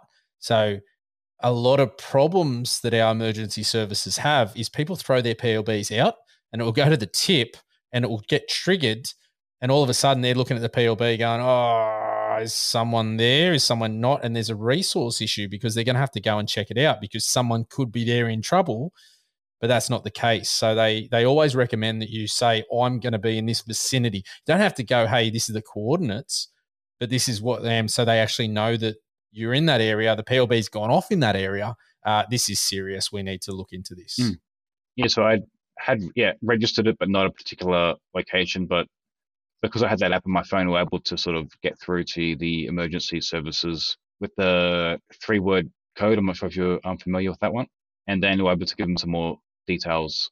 So the emergency app, can you break that down for listeners who haven't heard of it before, and how it works? What's it called and how it works? I know you just said the 3 words. I know what that means, but I think it's called New South Wales Emergency, I think. I think it's Emergency Plus off the top of my head. Yeah, that's right. It's Emergency Plus. So if you have an emergency, you click a button and it gives you 3 words and then it calls Triple O for you. And you use those 3 words and they're able to locate your GPS based on those 3 words. So I guess I've got some sort of back-end computer system that does the triangulation. The app actually, if you open it up, it tracks you and has your coordinates. So it does it for 2 reasons. A, if you've got that, you can just give them the coordinates because sometimes it's hard. If you're in an area you don't know and you don't know what streets or what the cross street is, you can just say, here's the coordinates. It's much easier. So it tends to have that at all times and it tracks your phone. It's a really good feature. So each coordinate has the 3 words attached to it. So it's just a computer system and you say Labrador hat, microphone, and then that means you're at this particular coordinate. Is that? I haven't seen that side of it. I've never actually. The only time I've used it, it literally shows where you are and it tells you your coordinates. So I have a different one. Mine's called What 3 Words, and basically once you pull open your phone, again works offline, and every square on the map has 3 words, and you just click on the one that's near your dot on your location, and it'll, like I said, Labrador hat, microphone, and they'll go in and say, oh, yeah, that's cool. You're at Mittagong Marketplace, or they know exactly. Yeah, so it's just a way, because a lot of people might not even know how to read coordinates, Matt. I know you're just jotting off numbers, but it's a simple way for children to look at it too. If someone's got it, it doesn't, it's just an easy way to do things. So I highly recommend that one. I wonder if that's new. Again, I haven't used this app for a while because I generally have like GPS and I know my coordinates and whatnot. So I've only ever used Emergency Plus, but I will say I haven't used it in a couple of years. So it says the Emergency Plus app displays a 000 caller's current What 3 Words address. Okay. So it's doing it without you knowing about it. I just actually jumped on the app. I had to download it again. So previously, it used to just give you latitude and longitude. Now I see it has that What 3 Words. So that's really interesting. That's good to know. Righto. So we've given our What 3 Words. And so you've hit the PLB. I've never hit one, so I don't understand. Well, I know the theory behind what happens. What's the next step? You hit the button and then what happens? And then you wait, really. And then it started making noises and started flashing lights. And keeps flashing the whole time. What happens in the back end? So in the back end, someone in SES or whoever it is get the call or get the notification, and they also called my wife as well. So it's 2:30 in the morning. 2 questions before we keep going here. PLB wise, did you check yours was working and do a test before you left? To be honest, I didn't. It's one of those things people take for granted. It was also pretty new too. I bought it solely to give my wife comfort in case anything ever happened to me. I was like, I'll never need it, but it's just something that will make her happy. At 2:30 in the morning when it rings, and so I ended up needing to use it. So and it works, thank God. Geez, that'd be scary for your wife though. Your wife getting this phone call. Had you had any communication with her? No, so I found out she had been trying to call me all day because, we're meant to be back home. We're meant to meet at a certain place where the guy picked me up so I could go back home. On the same day, or? Yes. At what time? Yeah, so we'd meant to had been leaving, obviously before nightfall and driving back. Wow. So she's not sleeping at all then. She's stressing. And then she gets a 2:30 call, and I guess, that's the thing that I regret most is that, she had to get that call, and she's like, I thought you were dead. I thought, I have to raise our son by myself. And suffice to say, I'm still in the doghouse. So I just want to rewind for a second. So there was a predetermined time that you were supposed to be back. Was that mentioned by the other two people in the party at any point? Not predetermined time, just gone back in the afternoon. That's a predetermined time. Yeah, it's not a 4 p.m., but I'm going to be back on the same day. I'm going to be back today. In the afternoon. Yeah. Was that mentioned or talked about when you're at 7 o'clock at the top of the mountain and like, oh, we're not going to make that meeting time? No. So, or you're not sure? It wasn't. That wasn't really discussed. It was only once we're sort of. Did anyone have any sort of form of communication to let your wife know? Like, I'll tell you what, I know why you're in the doghouse, mate, and I'm with your wife. Like, so if that was my partner and I knew, hey, it's going to be in the afternoon and it's 2 a.m. and I haven't even heard anything, and then I get a call from that, oh, mate, you'd never be hunting again. Has she done that to you? Well, she said I'm allowed to go hunting again if she comes with me. So she's coming on my hunts now. So die together. What a model! Like, what a great couple. Yeah. Mate, props to her. That's what I regret most is her getting that call. Honestly, something that I would, it's the one call you don't want to get in your whole life. So we should be interviewing her and getting her side of that. Oh, coming up next week, Angie. She's definitely got some choice words. I tell you that. I just could not imagine. I didn't know that detail. The gut-wrenching feeling of missing a timeline by so long. Like, we're not talking. And she's got We're not talking an hour. Things happen now. I get it, but you're talking afternoon. Let's go 7 o'clock. Like that's well evening. Past afternoon. Yeah. You're talking 7 hours after that, man. Like. And you've got a 1-year-old at home. Yeah, wow. Yeah, so we've got she gets a call at 2:30 a.m. with a 1-year-old next to her, and yeah. Can I ask what the call said? I don't know, but I know it was I think first was the SES guys, and so I knew that the actual, I don't want to jump ahead, but so the crew who were part of the Airlifted team had been in constant contact with her, as had the local SES team. So that they've been calling her the whole time, giving her status updates. And apparently the first thing they said when I found out where it was, apparently they said, how the F did those idiots get up that high? Right? So that was the first things they said to her. So okay, hold on.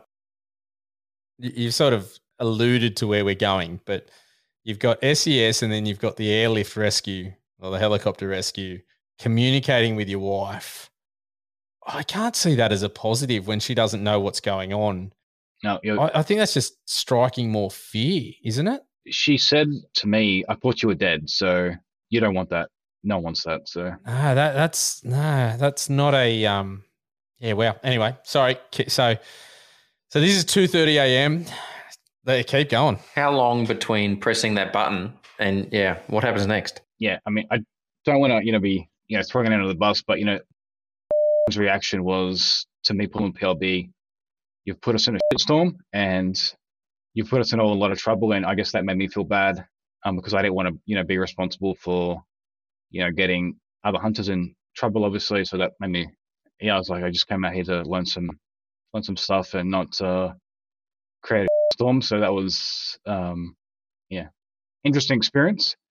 But in terms of the rescue, the helicopter made a pass at 3:30 a.m. and then they left.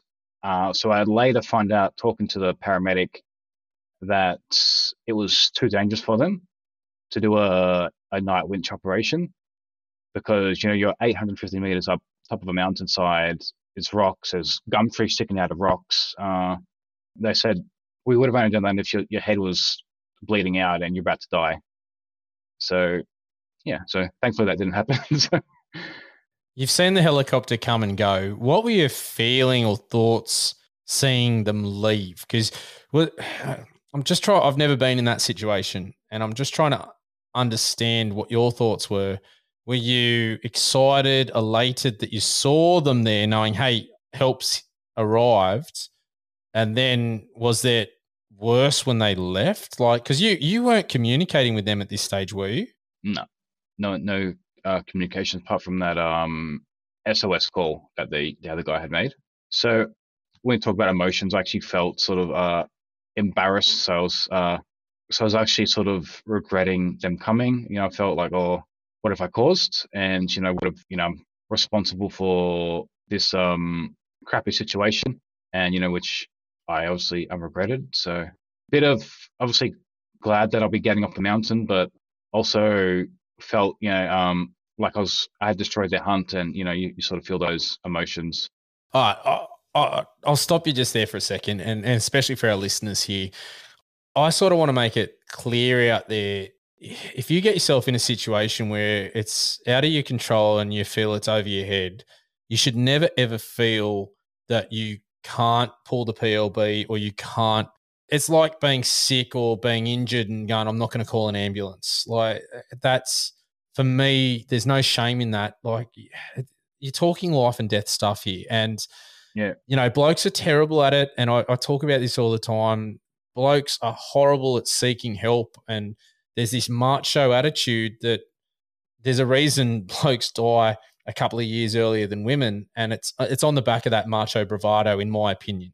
So I want, from my perspective, and I don't know what your thoughts are here, Dodge, but for me, no one should ever feel ashamed going, you know what, I need help, whether it be whatever it is. I don't care what it is. If you need help and you need to pull that PLB, pull the damn PLB. Like, it's insane that you hearing you say, I'm embarrassed or I was worried or I could have ruined the hunt. Who gives a damn? Sorry, man. Dodge, your thoughts? No one else knows what you're going through.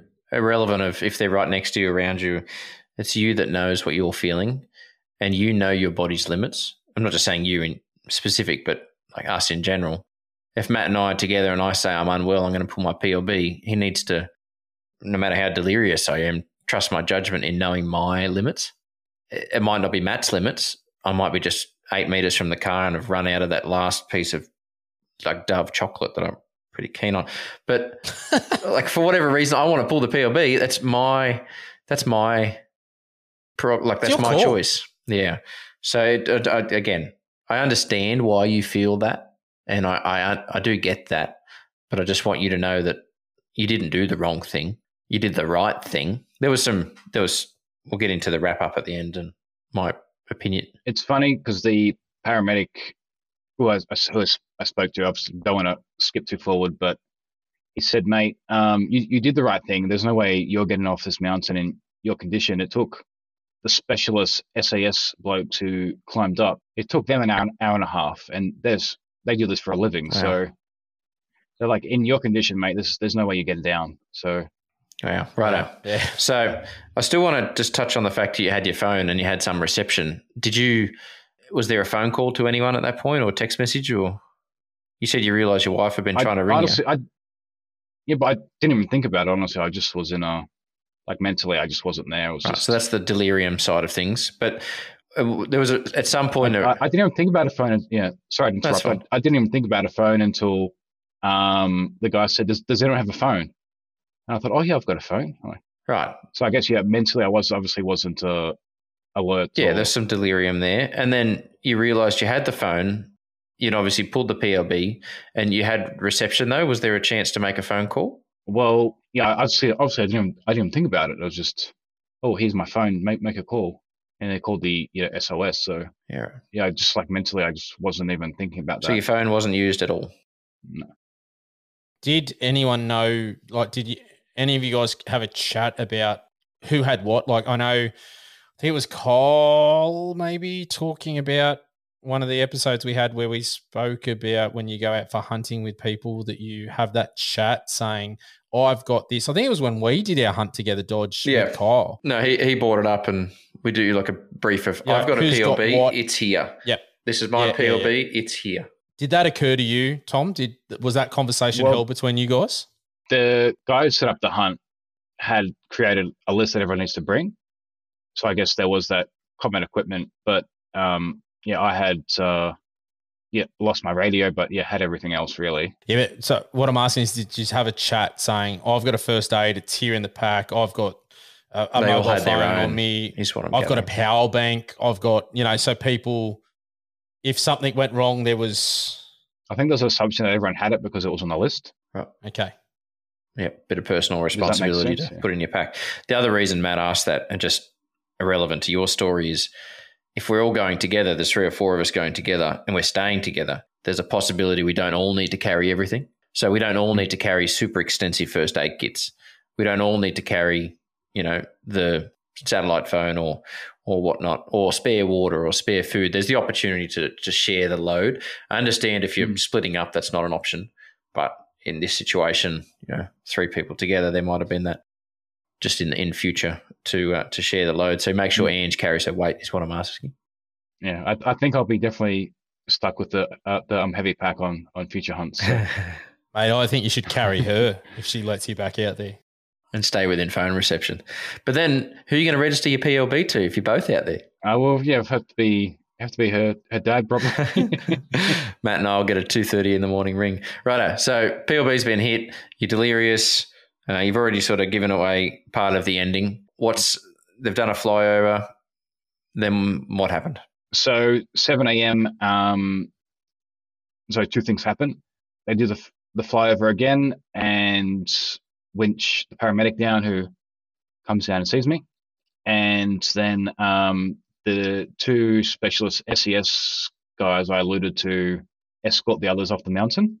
Yeah, so the helicopter goes back to its home base or whatever and does a refuel and comes back an hour later and winches us both up the mountain. So in the winch, the cord comes down from the helicopter and the paramedic attaches the cord to both of you.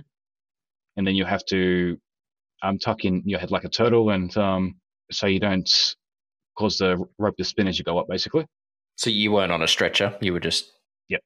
Sorry, you were on a stretcher or you weren't? No, I wasn't. Is this still on the mountain? Yes. So where you were stopped... Yeah, so maybe about 20 meters from where we were stopped, when there was a tiny bit of a clearing, the rope comes down and the ropes are attached and we go up in the air. Okay. And yeah, I think a little bit after that he says, like, mate, just got to say, thanks for picking such a scenic place to be rescued because took some awesome photos, mate. So. What first aid did he render to you once he got there? So just, gave me some water, offered me energy drink basically, and I didn't feel like an energy drink at that point, but I was just electrolytes type stuff, or just offered me like a would have been probably it's like a coffee thing. I was going to say it probably could be a syrup, like so espresso in a can. Oh really? He offered me that. I would have thought. Did he have a blue V with him? Yeah, I know. Dodge's going to be hitting PLBs left, right, and centre. Yeah, I don't know what it's called, but it's like an espresso in a can, so it's like a black coffee. It seems like proper first aid. Coffee's like, mate, you want this? Hold on. Coffee's a diuretic. Like, if you're dehydrated, the last thing you want to do is have a coffee. It must be some sort of electrolyte drink. So I'm thinking it's got to be something along the lines of when someone has like a hypoglycemia, which is low blood sugar levels, and they're going into that side of it, you give them energy drinks. Drink, yeah. It's a real sugary drink, but you can buy specific ones. So you get like, if you go to the chemist, you can get like jelly beans that are diabetic jelly beans because they've got a heap more sugar to get you up high very quickly. And I'm guessing it's probably something like that because you're needing energy, but you're needing fluid. If you've got caffeine, that doesn't sound right. But anyway, I could be wrong. Right. Yeah, so you've had your black coffee. Yeah, I'm not 100% sure. Yeah, he's had a double espresso. He's on with soy milk, please. Yeah, so he winches us up into the helicopter, and then we arrive at Barrow Oval. So drive to the hospital, and they put me on some IVs and send me on my merry way. I want to talk about your merry way because your wife, was she waiting for you at the hospital? Yeah, she was. Right. And then you got admitted. How long were you there and what did they say? They basically just said, had low blood sugar, had some hypothermia, so to keep warm, basically. And how long were you in for? Not that long, so just a few hours, and then my wife just looked after me at home just to make sure I was right, pretty much. How long did it take you to feel back to normal? I know that's a really poor choice of words, but before the hunt to obviously what happened to get back to feeling like you did before the hunt rather than normal? I guess it depends if you're talking like physically or mentally. So both. I think they're both important elements. So let's unpack physical first and then let's unpack mental after. So physically, I guess it took me 2 days to feel like average, maybe another week to feel like okay, and then then you sort of slowly feel like you're back to normal physically. So maybe 2 or 3 weeks to feeling 100%. And mentally, it was a challenge at the start. Especially when you're like, I could have died up there. Could have left my kid an orphan. You know what I mean? That sort of and when you see your hiking boots, gives you like a bit of a flashback. So it took me the good month or so just to feel mentally okay, I think. So don't discount the effects of this on your mental health going forward too. Like even just that little comment there about the boots, like that's PTSD, right? And you might not see it from the inside, or you may, I'm not sure. But we've had that discussion. Don't be afraid to talk, but a bit of background. Tom and I heard about the situation. I reached out to Tom and we had a pretty lengthy, actually it was a brief conversation at first and then a lengthy conversation after. Mm-hmm. And one of my suggestions to Tom was to write it down once his mind cleared, for multiple reasons and just for his own clarity on things. And I know I'm guilty of this. My mind fills in blanks after some time. Mm. And if you've been through a situation where your mind was not at best when you're up there, your mind is already filling in that. It has to, because your mind can't just go from here to here. It wants to fill in that timeline. So I think that was a really good suggestion. That was something I did because already I've forgotten some of their little details. When I reread, I'm like, oh yeah, that happened, and there was this little detail, and I slipped here and almost smashed my head on a rock. You know what I mean? So there's like little details that you don't always think about. I think that's a good one. One of the things in first aid or an emergency response situation is the debrief, and it's important to be able to talk about it. When a situation occurs like this, you do have to be able to express yourself and talk about it. And whether that be with a mate, whether it be with a counselor, a psychologist, that debrief sometimes is so important to be able to break down what occurred and be able to move forward. Because I know a lot of people that have been in traumatic positions that it then impacts the rest of their life. And one of the positives I'm taking out of this conversation, as I said, Tom, I've never met you. This is the first time I'm meeting you online. But the fact that you're already planning to get back out there with your wife, that's a real positive in my books. And I always talk about that for me, fail just is first attempt in learning when you break out the word fail. And as long as you learn from it, that's a positive. And you didn't die, which is, I'm really glad. Let's make that clear. Because so am I. You know what? Because it could have got worse. And yeah, definitely. I think you're extremely lucky. And I think all parties have made some mistakes in this. And it's probably a really good opportunity for people to reflect on all the different things we've spoken about tonight and to be prepared. I hate using the Scouts motto, be prepared, but you know what? Like, you do have to think about worst case scenario. You do have to think about, hey, when things do turn sour, am I ready to go? Because a lot of people think they are, but they probably aren't there.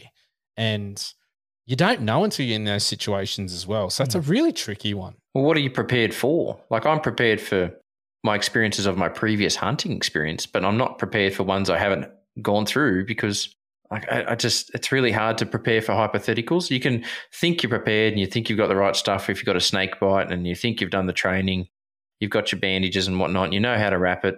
But then to get one, and like you said, Matt, to deal with the pain of a situation and then try and keep clear-minded, it takes skills. That takes training. It does. And you just took the words out of my mouth, training. We have spoken so many times about using a firearm, about settling in behind the gun and dry firing just to get comfortable. How many people have grabbed that snake bandage and applied it to themselves? Once in your first aid course. That's it. Well, half the time in the first aid course, it's not even to you. You do it to a partner. So there's a big difference between doing something to yourself and doing it to someone else.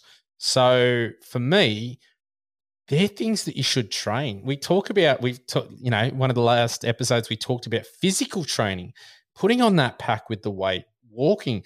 Why are you not thinking about, I've got a tourniquet. I'm going to apply that to my leg in case I ever have an incident where I break a bone. It's an open fracture that's penetrated the skin. I'm in trouble here.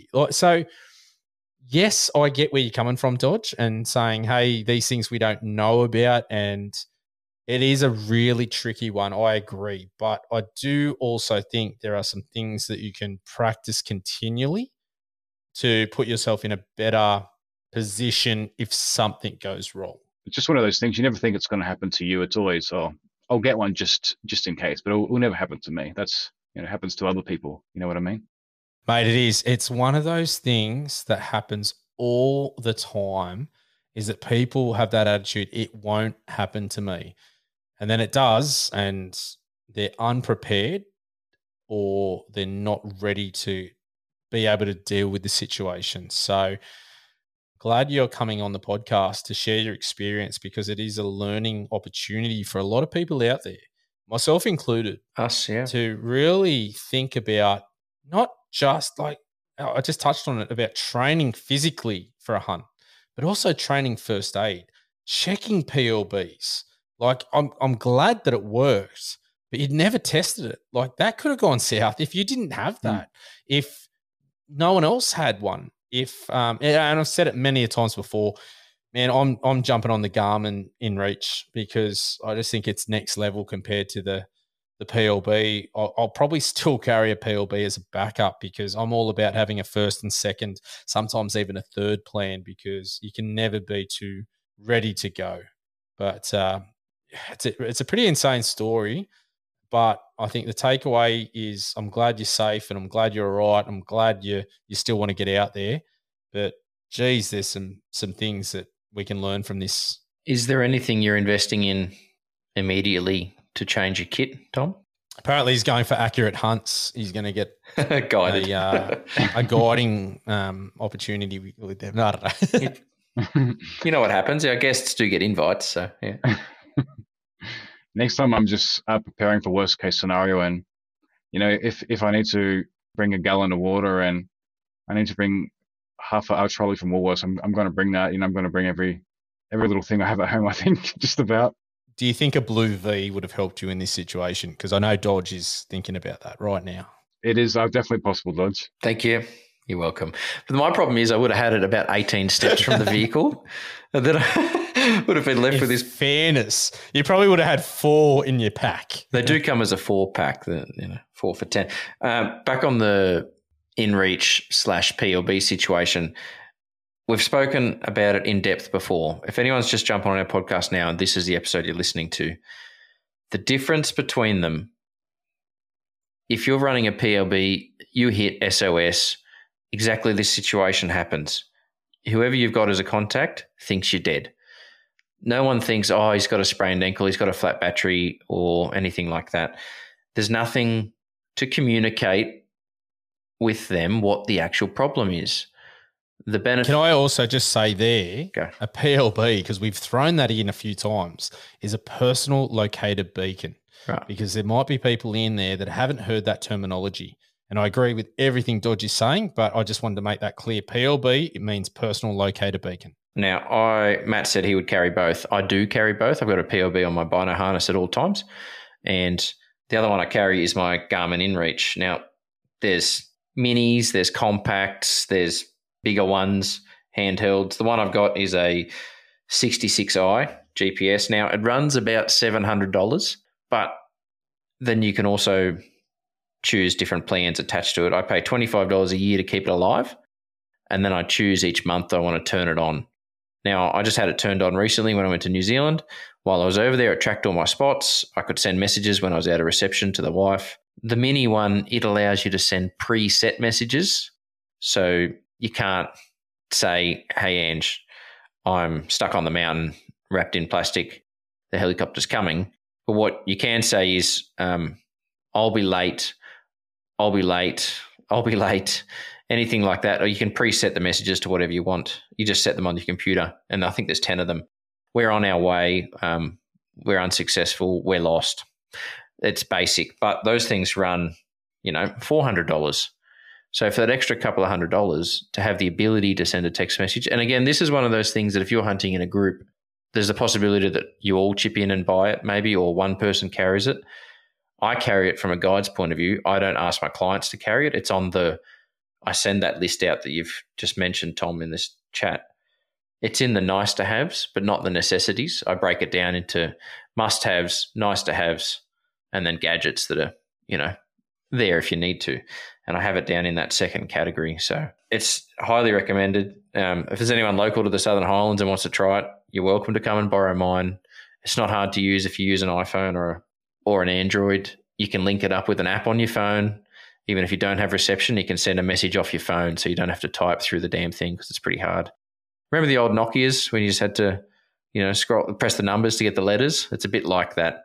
So that's, a lot of take homes from this episode. But can I just say the Garmin InReach Explorer is $700. Now, Tom, $700 for your life. Would you, reflecting on what's happened, are you going to go buy one of those things for $700? I am definitely thinking about it. 100%. Come and borrow mine for your next hunt with Ange and just give it a go. So the other thing I was going to say or ask is, has there been a cost involved with hitting the PLB? Have you been charged with helicopter things or? So I've got private health insurance, so that theoretically covers it. So I've got the bill for the ground ambulance, so from the helicopter to the hospital, but I haven't got the bill for the helicopter, which is making me really nervous.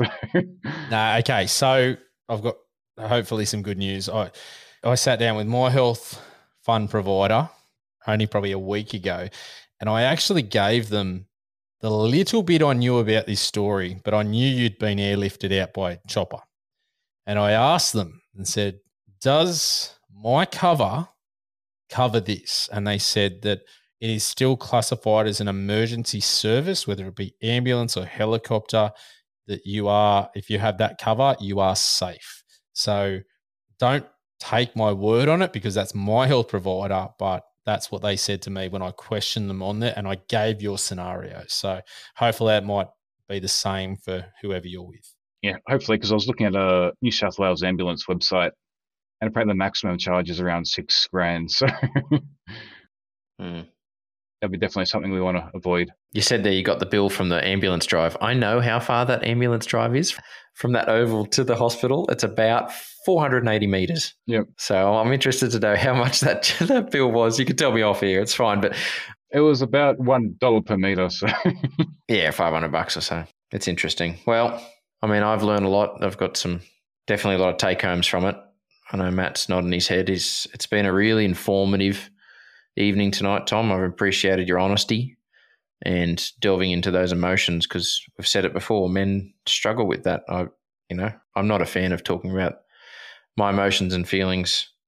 Matt and I cry separately off air to each other, but we don't do it on air. So it's a big thing for you to come on and do it. And the one thing I really wanted to get out of this was education and learning, and I really applaud you and thank you for providing that to us.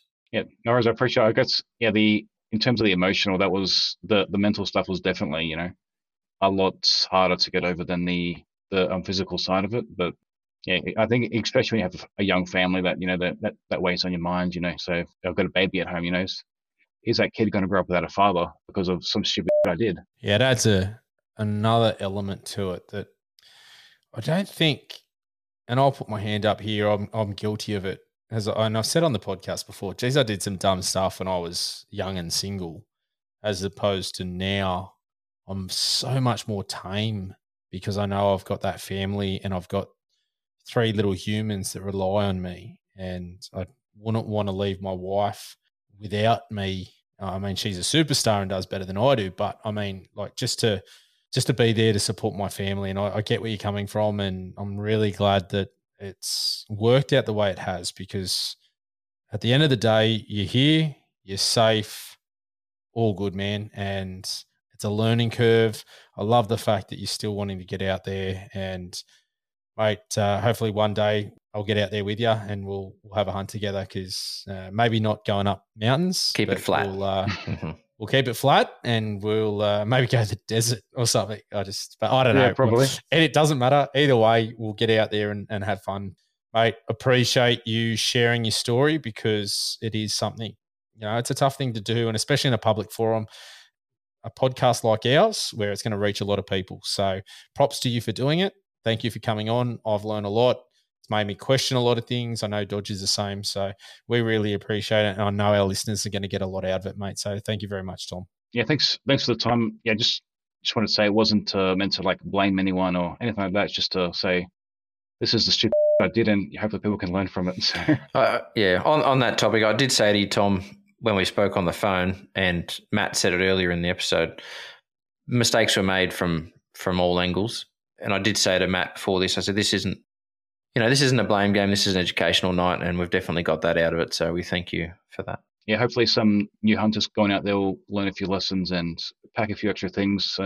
And this doesn't happen to them. So, Mate, new and existing alike, I think it's one thing that, just because you're experienced in hunting, it doesn't mean that nothing's ever gone wrong and that you don't know how to act when something happens. So I think it is a really important one. I hope you've learned a lot and enjoyed tonight, and we'll catch you next time. Bye for now. See you guys. If you have a question for the team, shoot us an email. Our email address is theendlesspursuitpodcast@gmail.com. Alternatively, jump on our social media, Facebook and Twitter. You can find us by using the @huntingjourneys, and Instagram, find us on endless_pursuit_podcast. Thanks for joining us, and we'll see you next time.